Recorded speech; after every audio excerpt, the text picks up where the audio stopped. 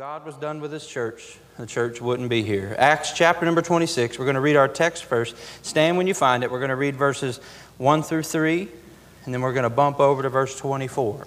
Acts chapter number 26 and verse number 1. The Bible says, Then Agrippa said unto Paul, Thou art permitted to speak for thyself. Then Paul stretched forth the hand and answered for himself, I think myself happy, King Agrippa, because I shall answer for myself this day before thee, touching all the things whereof I am accused of the Jews, especially because I know thee to be an expert in all customs and questions which are among the Jews, wherefore I beseech thee to hear me patiently. Now let your eyes fall over on verse 24. Paul then goes in to preach a message, and then as he was preaching, in verse number 24, the Bible says, And as he thus spake for himself, Festus said with a loud voice, Paul, thou art beside thyself. Much learning doth make thee mad. But he said, I am not mad, most noble Festus, but speak forth the words of truth and soberness.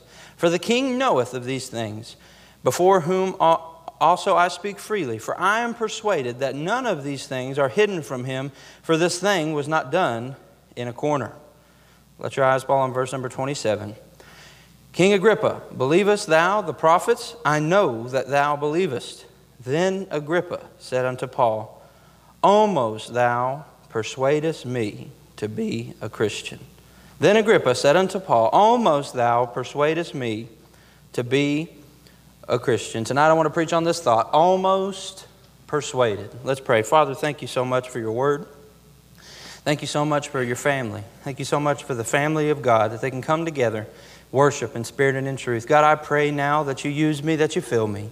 God, that you get me out of your way. Let the cross be high and lifted up. May the name of Jesus be glorified. God, and if your children are here, God, I pray that you speak to them through your word. God, and if there's one here that's not a child of yours, if there's one here that's lost and doesn't know the free pardon of salvation, God, I pray that you save them tonight by your grace. And I ask these things in Jesus' name. Amen. Thank you. You can be seated. Paul is now appearing before King Agrippa.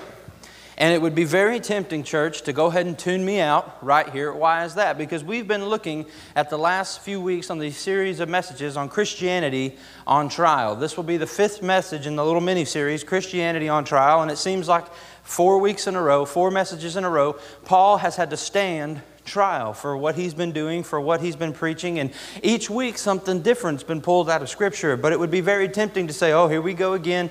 They're going to get Paul in the judgment seat, and they're going to give Paul a chance to speak, and then nobody's going to know what to do, and then we're going to see it all happen again next week. But don't tune me out, because something so big happens in this chapter, something so huge.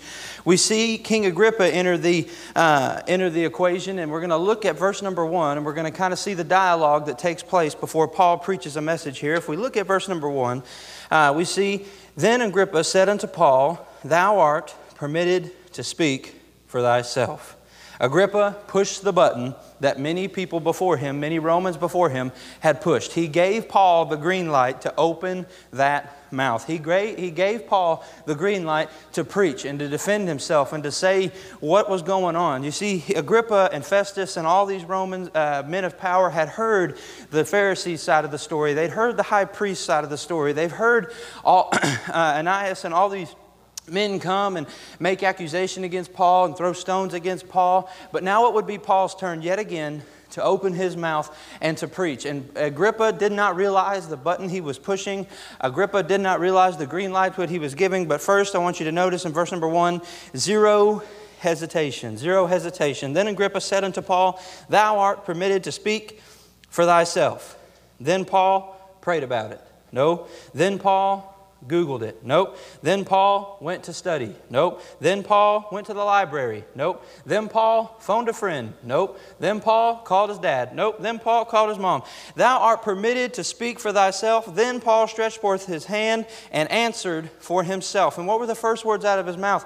Zero hesitation here. Agrippa said, speak. Paul spoke. Agrippa said, you can speak for thyself. Paul did not hesitate. And Christian, tonight, if given the opportunity to stand for your Lord and Savior and stand for what you believe in. We must not be hesitant. So many times Christians get a platform and Christians get an opportunity and Christians get called by God to accomplish a mission or to go do work for the Lord. And the answer is always very simply, well, I'll pray about it, or well, I'll think about it, or well, I'll go talk to so-and-so, or well, I'll call my pastor, or well, I'll see. The Lord was very clear in His verbiage when He said, go ye into all the world and preach the gospel to every creature. And He even gave the apostles a promise that He would send forth a comforter and He would call in things unto remembrance the things which He had shown them. He's given us a promise that not only if we serve Him that He will take care of us, that He will make a way for us, He has also given us a promise that if we are willing to open our mouths for Him, He will give us the words to say. He will give us the things to preach. He will give us the opportunities to be a witness for Him. And there was zero hesitation here when Paul wanted to speak. There was zero hesitation. And don't get me wrong, church. I'm all for using resources. I'm all for study. I believe that's necessary. I'm all for learning and reading books. And I'm all for gaining knowledge and finding out why you believe and what you believe. And none of those things are bad. But sometimes God just needs somebody to say, I'll depend on you. I ain't got to call this person. I ain't got to call that person. I ain't got to pray about it. Lord, I know you want to use me. Lord, I know you've given me this opportunity. I'm not going to hesitate. I'm not going to take another opportunity. I'm not going to miss a chance to be used by you. There was zero hesitation here with Paul. Zero hesitation. Agrippa said, speak. Paul spoke. Not only zero hesitation, look at verse number 2. Zealous happiness. Look at verse number 2. I think, the Greek there means strong, authoritative. There was confidence in what Paul was saying. When Paul looked at Agrippa and his God-given eyeballs and he said, I think, there was a confidence in his stature. There was a firmness in his speech. It wasn't, well, Agrippa, I think. The words here would kind of get you to learn that. But if you go back and look at the Greek, there was a strong boldness in the way he began to speak. It was affirmative. It was something that would have authority behind it. And he looked at Agrippa and he said, I think, I know myself happy. Same word we could use to find the word blessed. You know what? After all the things Paul had gone through, there were many things Agrippa was probably getting ready to hear from Paul, wasn't there? After all the times Paul's been falsely accused and falsely imprisoned, and here he goes again on trial for something he didn't do, on trial for saying something that the Romans didn't understand, on trial for saying something that they killed Jesus for, on trial for something yet again. There were probably many things that Agrippa was waiting for Paul to say. He was probably waiting for him to do probably what you and I would do, to start throwing stones, to start complaining, to start whining and moaning and saying, please let me go. Why has this got to happen to me? Why are you picking on me, Mr. Roman King? But the first words out of Paul's mouth were, I am blessed. Can you imagine how taken back Agrippa was? He knew this man had every excuse, every right to be bitter.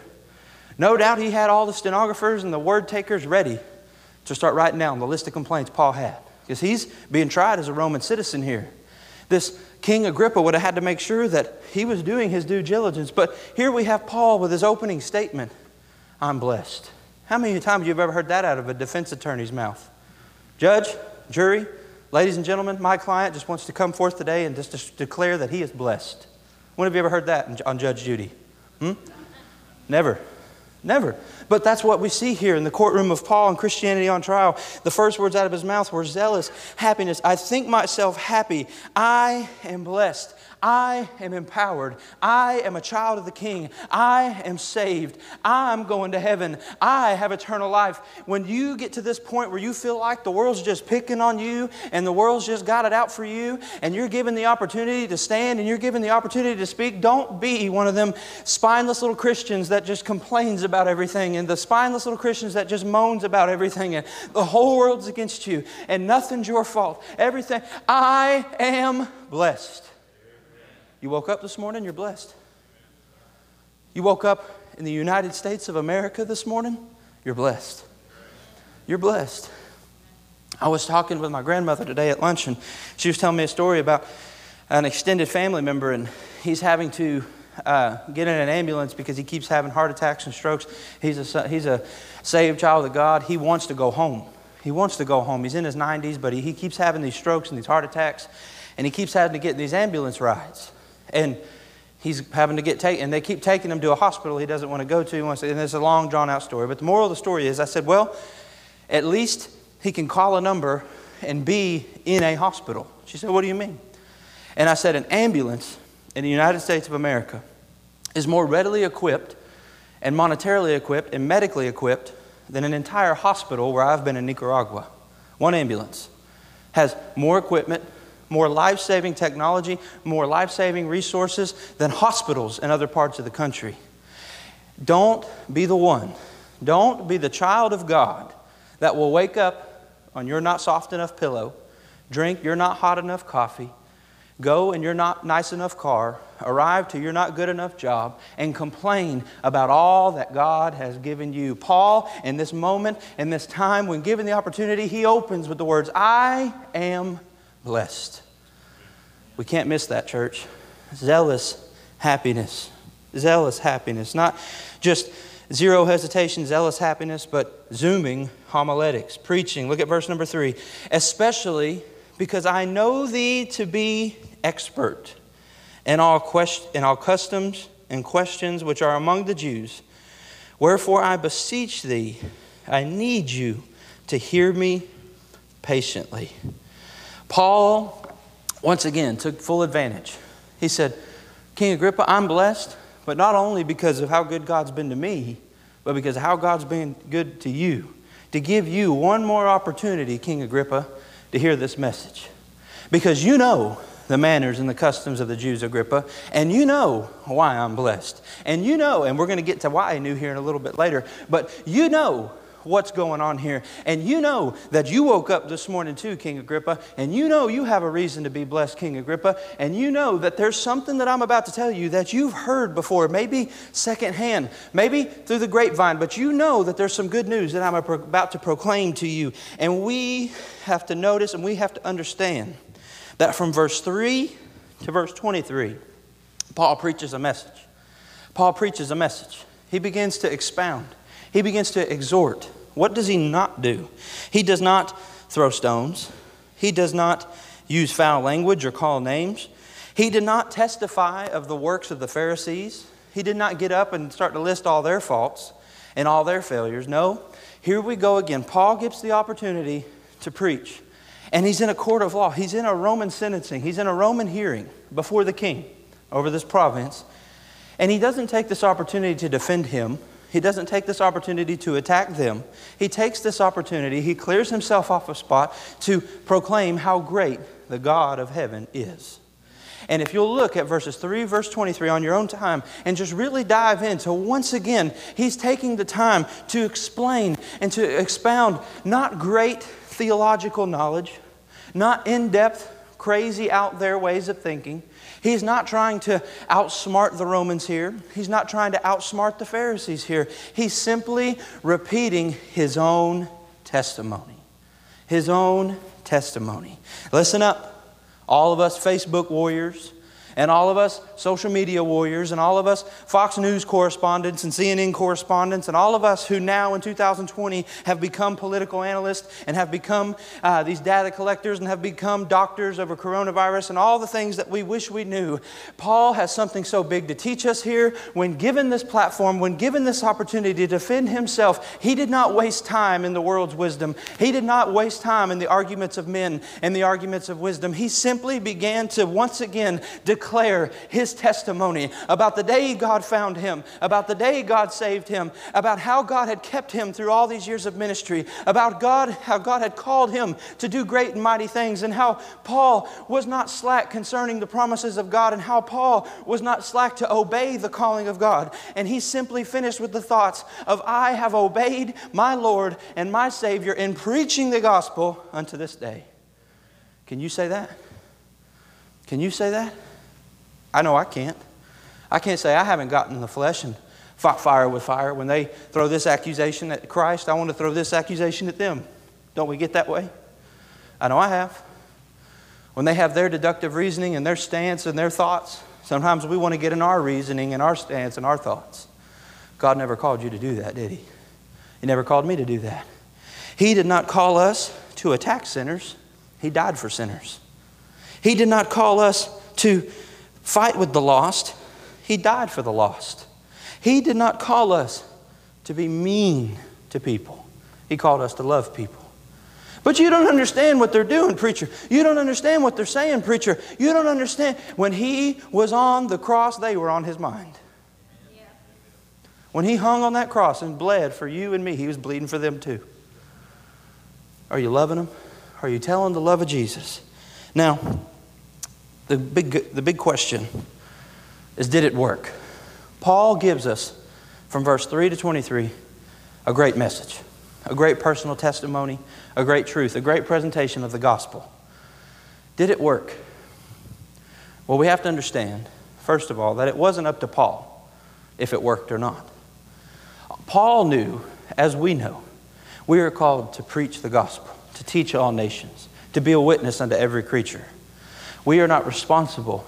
We cannot be responsible for the supernatural harvest. We cannot be responsible for what the seed does once it's planted.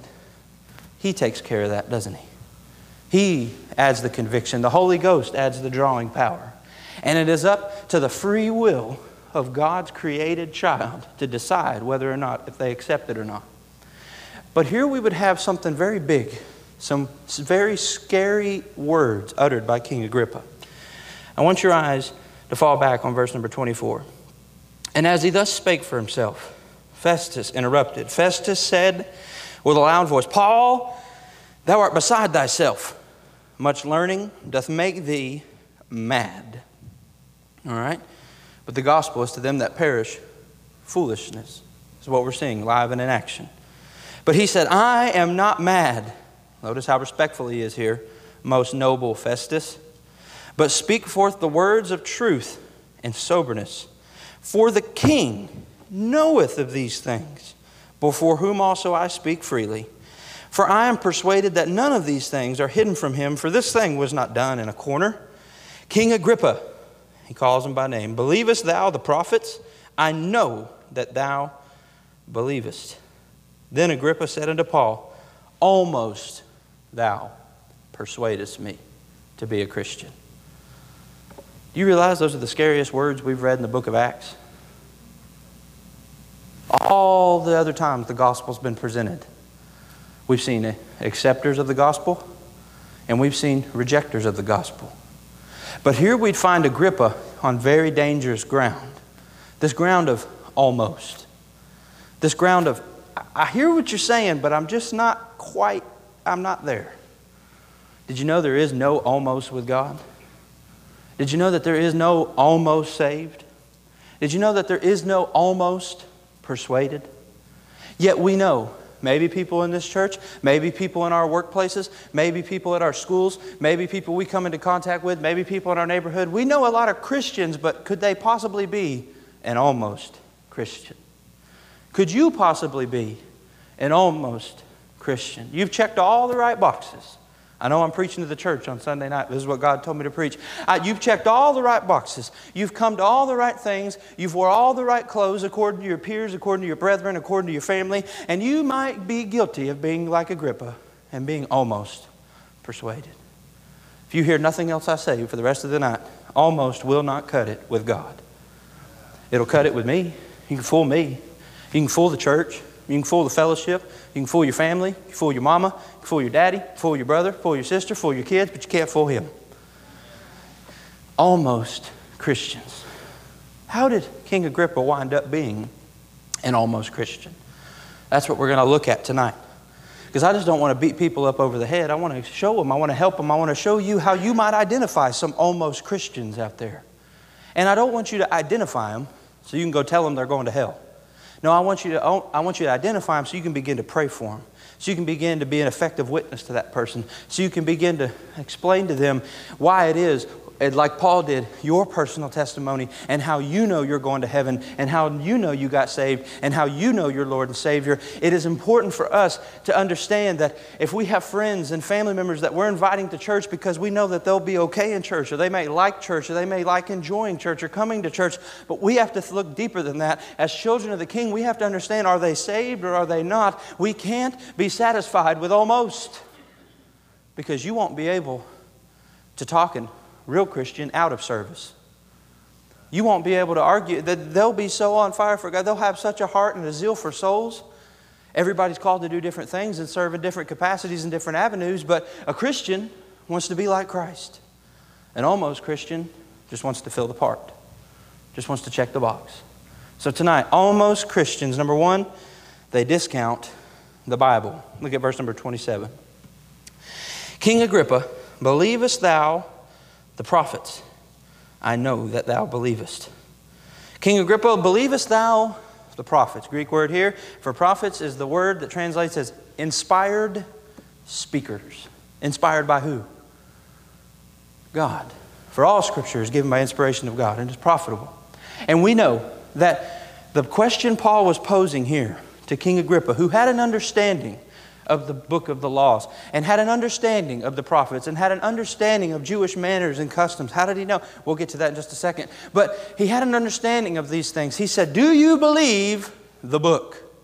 Do you believe what the prophets have said about Jesus? Because if you know that the prophets said it thousands of years ago, and I'm saying it now, and I didn't know them, and they didn't know me, that there's no way this could be true unless God is real, unless the gospel is real, unless the book is real. Number one, it was a prophetical book. 6,000 years of authorship, 66 books, 783,137 words, 40 authors, 31,102 verses, 40 generations, and every single page proclaims Jesus Christ. It's a prophetical book. It's a book that they've been trying for 2,020 years since its completion to discredit. Scholars from all over the world have put their intellects and have put their educations to the test, trying their hardest to discredit that Bible.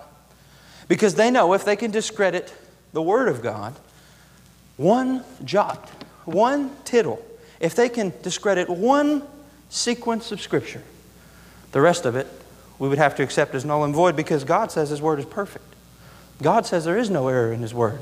God said it was inspired by Him, and if there was a mistake in them, it would be to admit that God made a mistake. But it's a prophetical book. God gave men utterance. God moved men but by His Word and by His Holy Spirit to write the things that He would have them to write hundreds of years before these events would happen, hundreds of years before Christ would be born, hundreds of years before these messianic prophecies would be fulfilled. These men began to write. Daniel began to write. Jeremiah began to write. Isaiah began to write. There is absolutely no way they could have done that unless God is real.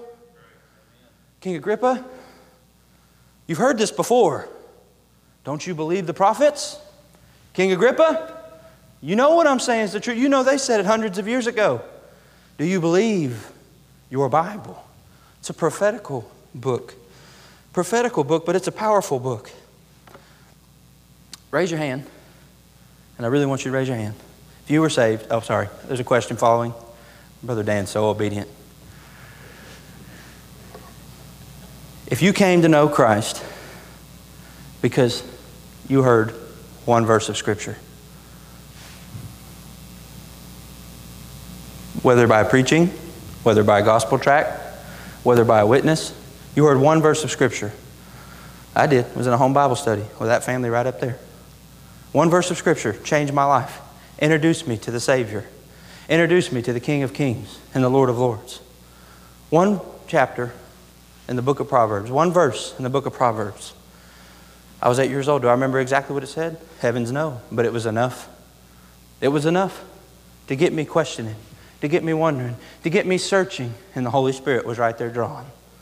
It's a powerful book. It can change lives. One verse can change lives. If we could see the records, if we could peer into the Lamb's Book of Life, our little tiny human brains would not be able to comprehend the numbers that have read John 3:16 and accepted the Lord Jesus Christ. Have read Romans 3:23, Romans 5:8, Romans 10:13, and they've read, for whosoever shall call upon the name of the Lord shall be saved, and they've trusted in that promise alone right there where they're at. Maybe they read it in a different language, brother. Maybe they read it in Spanish. Maybe they had it translated to them. Maybe they had no idea even how to read, but the Holy Spirit Himself. I met a preacher down in Nicaragua. He had nobody to witness to him. He had no Bible to be read to him, but Pastor Martin down in Nicaragua, he remembers the day God directly spoke to him. God directly gave him Scripture, and he was able to take that Scripture and go find out what it meant. And through that, he was able to come to the saving knowledge of salvation through Jesus Christ with one verse. It is a powerful book. It's a powerful book. Not just a powerful book, but it's a potent book. Here's what Paul was asking. Agrippa, believest thou the prophets? Because if it's true, man has a serious problem. If the Bible is true, man has a serious problem. What problem is that? For all have sinned and come short of the glory of God. That there's nothing you can do, and there's nothing I can do. Do you believe this, King Agrippa? Do you believe this? Fill your name in here. Do you believe your Bible? You see, almost Christians, they have to discount the Bible. They have to say, well, you know, God, I'm sure God had good intentions, but man wrote it and man makes all kinds of mistakes, so I just don't believe it. I'm going to discredit it altogether. Or they say, well, you know, there's just so many things that could have got lost in translation, and there's just so many things that could have got lost, and there's just so much. What if this was all just a conspiracy theory and we got a page of it and we've made so... Friend, millions of dollars, millions of points on the IQ scale have went in to try to discredit this book, and they can't do it. It's a potent book. It's true. And that means we have a problem that Jesus had to solve. And that's what Agrippa was coming to face with. You see, almost Christians, they get face to face with accepting the Bible is real and that it's true, or they have to discount it. They can't prove it's not true. They can't prove it's not real. They just have to almost pretend like it's not even there. We've got a coworker, Jacob and I, that he always likes to argue. He's an agnostic. He doesn't believe in the Christian story of salvation. And Jacob says, well, why? He says this and this. Why don't you argue with him? I said, Jacob, if a lost person doesn't believe, which they won't, that the Word of God is the Word of God, then I cannot take my arguments and give him truth out of the Word of God because he doesn't believe it's the Word of God. That's the first step that they have to discount, is their Bible. Jesus said this kind comes by prayer and fasting. The Holy Spirit's got to work on that man. All I can do is be Christ to him. Show him the love of Christ. Show him the grace of God. Tell him I'm praying for him. Be consistent in his life. Almost Christians discount the Bible. Number two, almost Christians disgrace their birthright. Look at verse 26. For the king knoweth of these things, before whom I also speak freely. For I am persuaded that none of these things are hidden from him. For this thing was not done in a corner. What's Paul talking about here? Flip back over to Acts chapter number 12 and verse number 20. Acts chapter 12 and verse number 20. Who's Paul talking to? King who? Agrippa, right? King Agrippa. And he's talking to him in Acts 26. But we'll find over in Acts chapter number 12 and verse number 20. And we're going to read about King Herod. How many of you remember the day that Herod came in and he killed James, the brother of John, and he took Peter and he arrested him. He bound him in chains and cast him into prison. You all remember that message?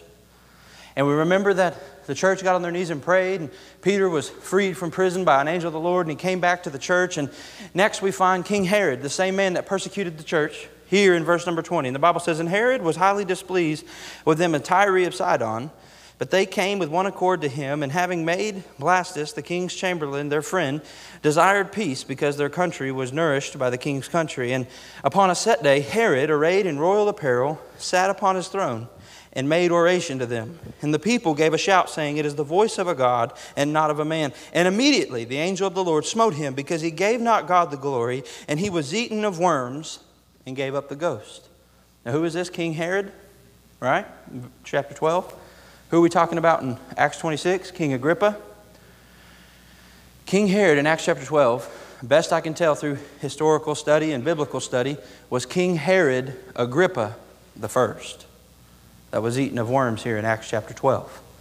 King Agrippa that we're dealing with in chapter number 26 was King Herod Agrippa the second. So when Paul looks at this man and says, You know what I'm talking about. Look back at verse number 26. But the king knoweth of these things, before whom also I speak freely. For I am persuaded that none of these things are hidden from him. For this thing was not done in a corner. And no doubt he made eye contact with that king. And he looked at him in his God-given eyeballs and said, you remember your daddy? You remember what your daddy did to a man like me? You remember what he did to James? You remember what he did to Peter? Do you remember what God did to him? No doubt, fear probably shot through Agrippa at this time. Convicting power probably shot right through him. His daddy chose the route of sin. His daddy chose the route of fame and power and men's praise. And here Agrippa is, fulfilling his daddy's very footsteps as the next king in line. And he gets to look at Paul here, as his dad looked upon Peter and James. And he gets to look at Paul, and he gets to wield the same authority and wield the same power. And he's got a decision to make. Will I do what my earthly father did? Or will I look to my heavenly Father? Will I fall into the same pitfalls and the same failures of sin as my heavenly Father did? Or will I look for something bigger? Will I look for something better? I know what this man is saying has power to it. I watched my dad be eaten of worms and given up to ghosts. I heard how he persecuted these Christians, and I heard what happened to him. Will I make the same decision? How many would have to say that Agrippa II here would have to be a fool to follow in his daddy's footsteps? I would. You'd have to be a fool to watch sin wreck your daddy's life, wreck your mama's life, wreck your family member's life, and choose it anyway. But almost Christians do that. Almost Christians get to the point where they have to choose between their earthly father, their father the devil, or their heavenly Father. And they have to choose if they're going to keep walking in the lust of their flesh, the lust of their eyes, and the pride of life. Or if they're going to forsake that, repent, and put their faith and trust in Jesus. They have to make that decision. So notice how huge it is here. And this was the turning point for Agrippa when Paul looked at him and said, you know what I'm talking about. This thing wasn't done in a corner. He was saying, your dad tried to stop this. Are you going to make the same mistakes he did? Agrippa did not have to go down his daddy's path. He could have had a brand new father right then and there, couldn't he? He could have had a brand new dad right there, couldn't he? If you know an almost Christian, sometimes I might just need to hear, I know you've not had the best family. I know you come from a long line of sinners. So do I. You know why? Because all of us come from people. People are sinners. But you could have a brand new dad. You could have a brand new relationship with a father that loves you. Agrippa, you don't have to be like your dad. Church, pray for me. I'm about to go back into the trenches on Wednesday. Getting to be in here on Sundays and Wednesdays is a blessing. Is a blessing. I'm dealing with a majority crowd that reads their Bible, that prays, that knows the Lord, that if all the preachers were to go away and be gone forever, you guys would still have a relationship from the Lord. But I'm about to go in with a crowd, as little as they may be, that is more intimidating to preach to than an army of preachers. Why? Because they've spent their time on the internet all week. They've spent their time listening to the worst kind of music you can possibly conceive all week long. They've spent their time doing the things that are unpleasing in the sight of God. And they've spent their time feeding that outer man and feeding that flesh and feeding the lust of this world and feeding the lust of the flesh. These young people that I'm about to go preach to, they spend weeks after weeks watching mamas on drugs and daddies on drugs, just like Agrippa did. He watched a daddy serve sin. That's what these teenagers are doing. And God's called me to go into the places where they have no mama and they have no daddy and there's no one speaking the truth and there's no one proclaiming God's word. That's why I'm so thankful for these godly grandparents that'll say, hey, I know this mama and daddy's messed up. I know they're not living right, but I'm going to go in and intercede on behalf of them grandbabies. I'm going to bring them to church. I'm going to tell them about God. I'm going to tell them what it means to pray. I'm going to tell them what it means to serve the Lord. I thank God for some godly grandmamas and some godly daddies, but some of these kids don't even have that. They're just like Agrippa. They had a wicked daddy. They had a wicked mama. And I would be willing to stand every Wednesday night and say, just like Paul did, you don't have to be like your earthly daddy. You don't have to be like your earthly mama. There's a God in heaven that loves you. So whether I have 5 out there on Wednesday night or 500, church, I need you praying for them. Because yes, they might come in here for a hot dog, right, Jacob? They might come in here for a granola bar. They might come in here to play kickball. But my sincere prayer is that they run head first into the cross of Calvary and meet Jesus. That was Paul's desire here. Agrippa, you know. Almost Christians discount the Bible. Almost Christians disgrace their birthright. Almost Christians discredit believers.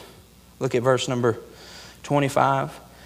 But he said, I am not mad, most noble Festus, but speak forth the words of truth and soberness. Look back at verse number 29 after he deals with Agrippa.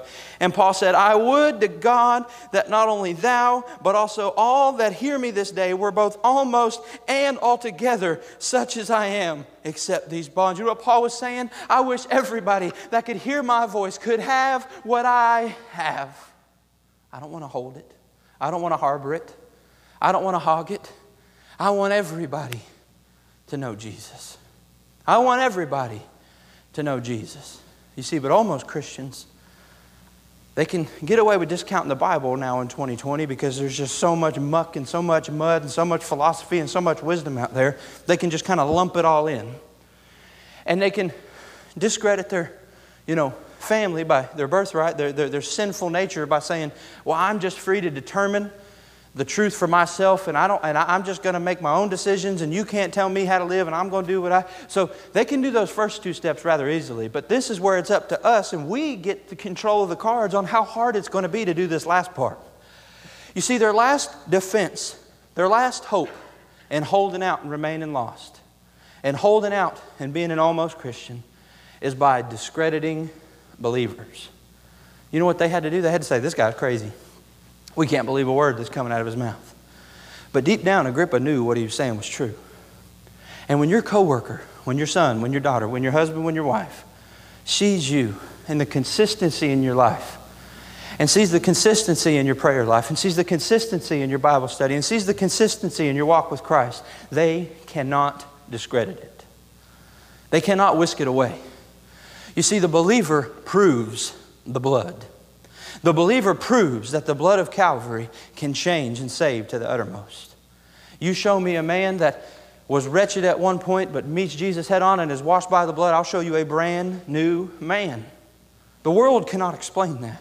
The world has no answer for that. But you see, a believer that is washed in the blood has more power, has more light. That's why in Jesus' Sermon on the Mount, He said, be a light, be salt. It's up to you. I leave you here. I go to prepare a place for you. But until I come, be about my Father's business. Go and preach and teach all nations. It is up to you.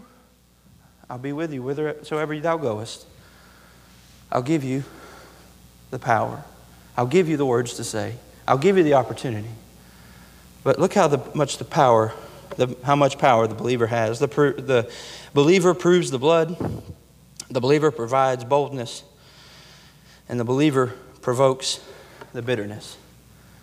You know what'll change a sinner's heart towards God faster than anything?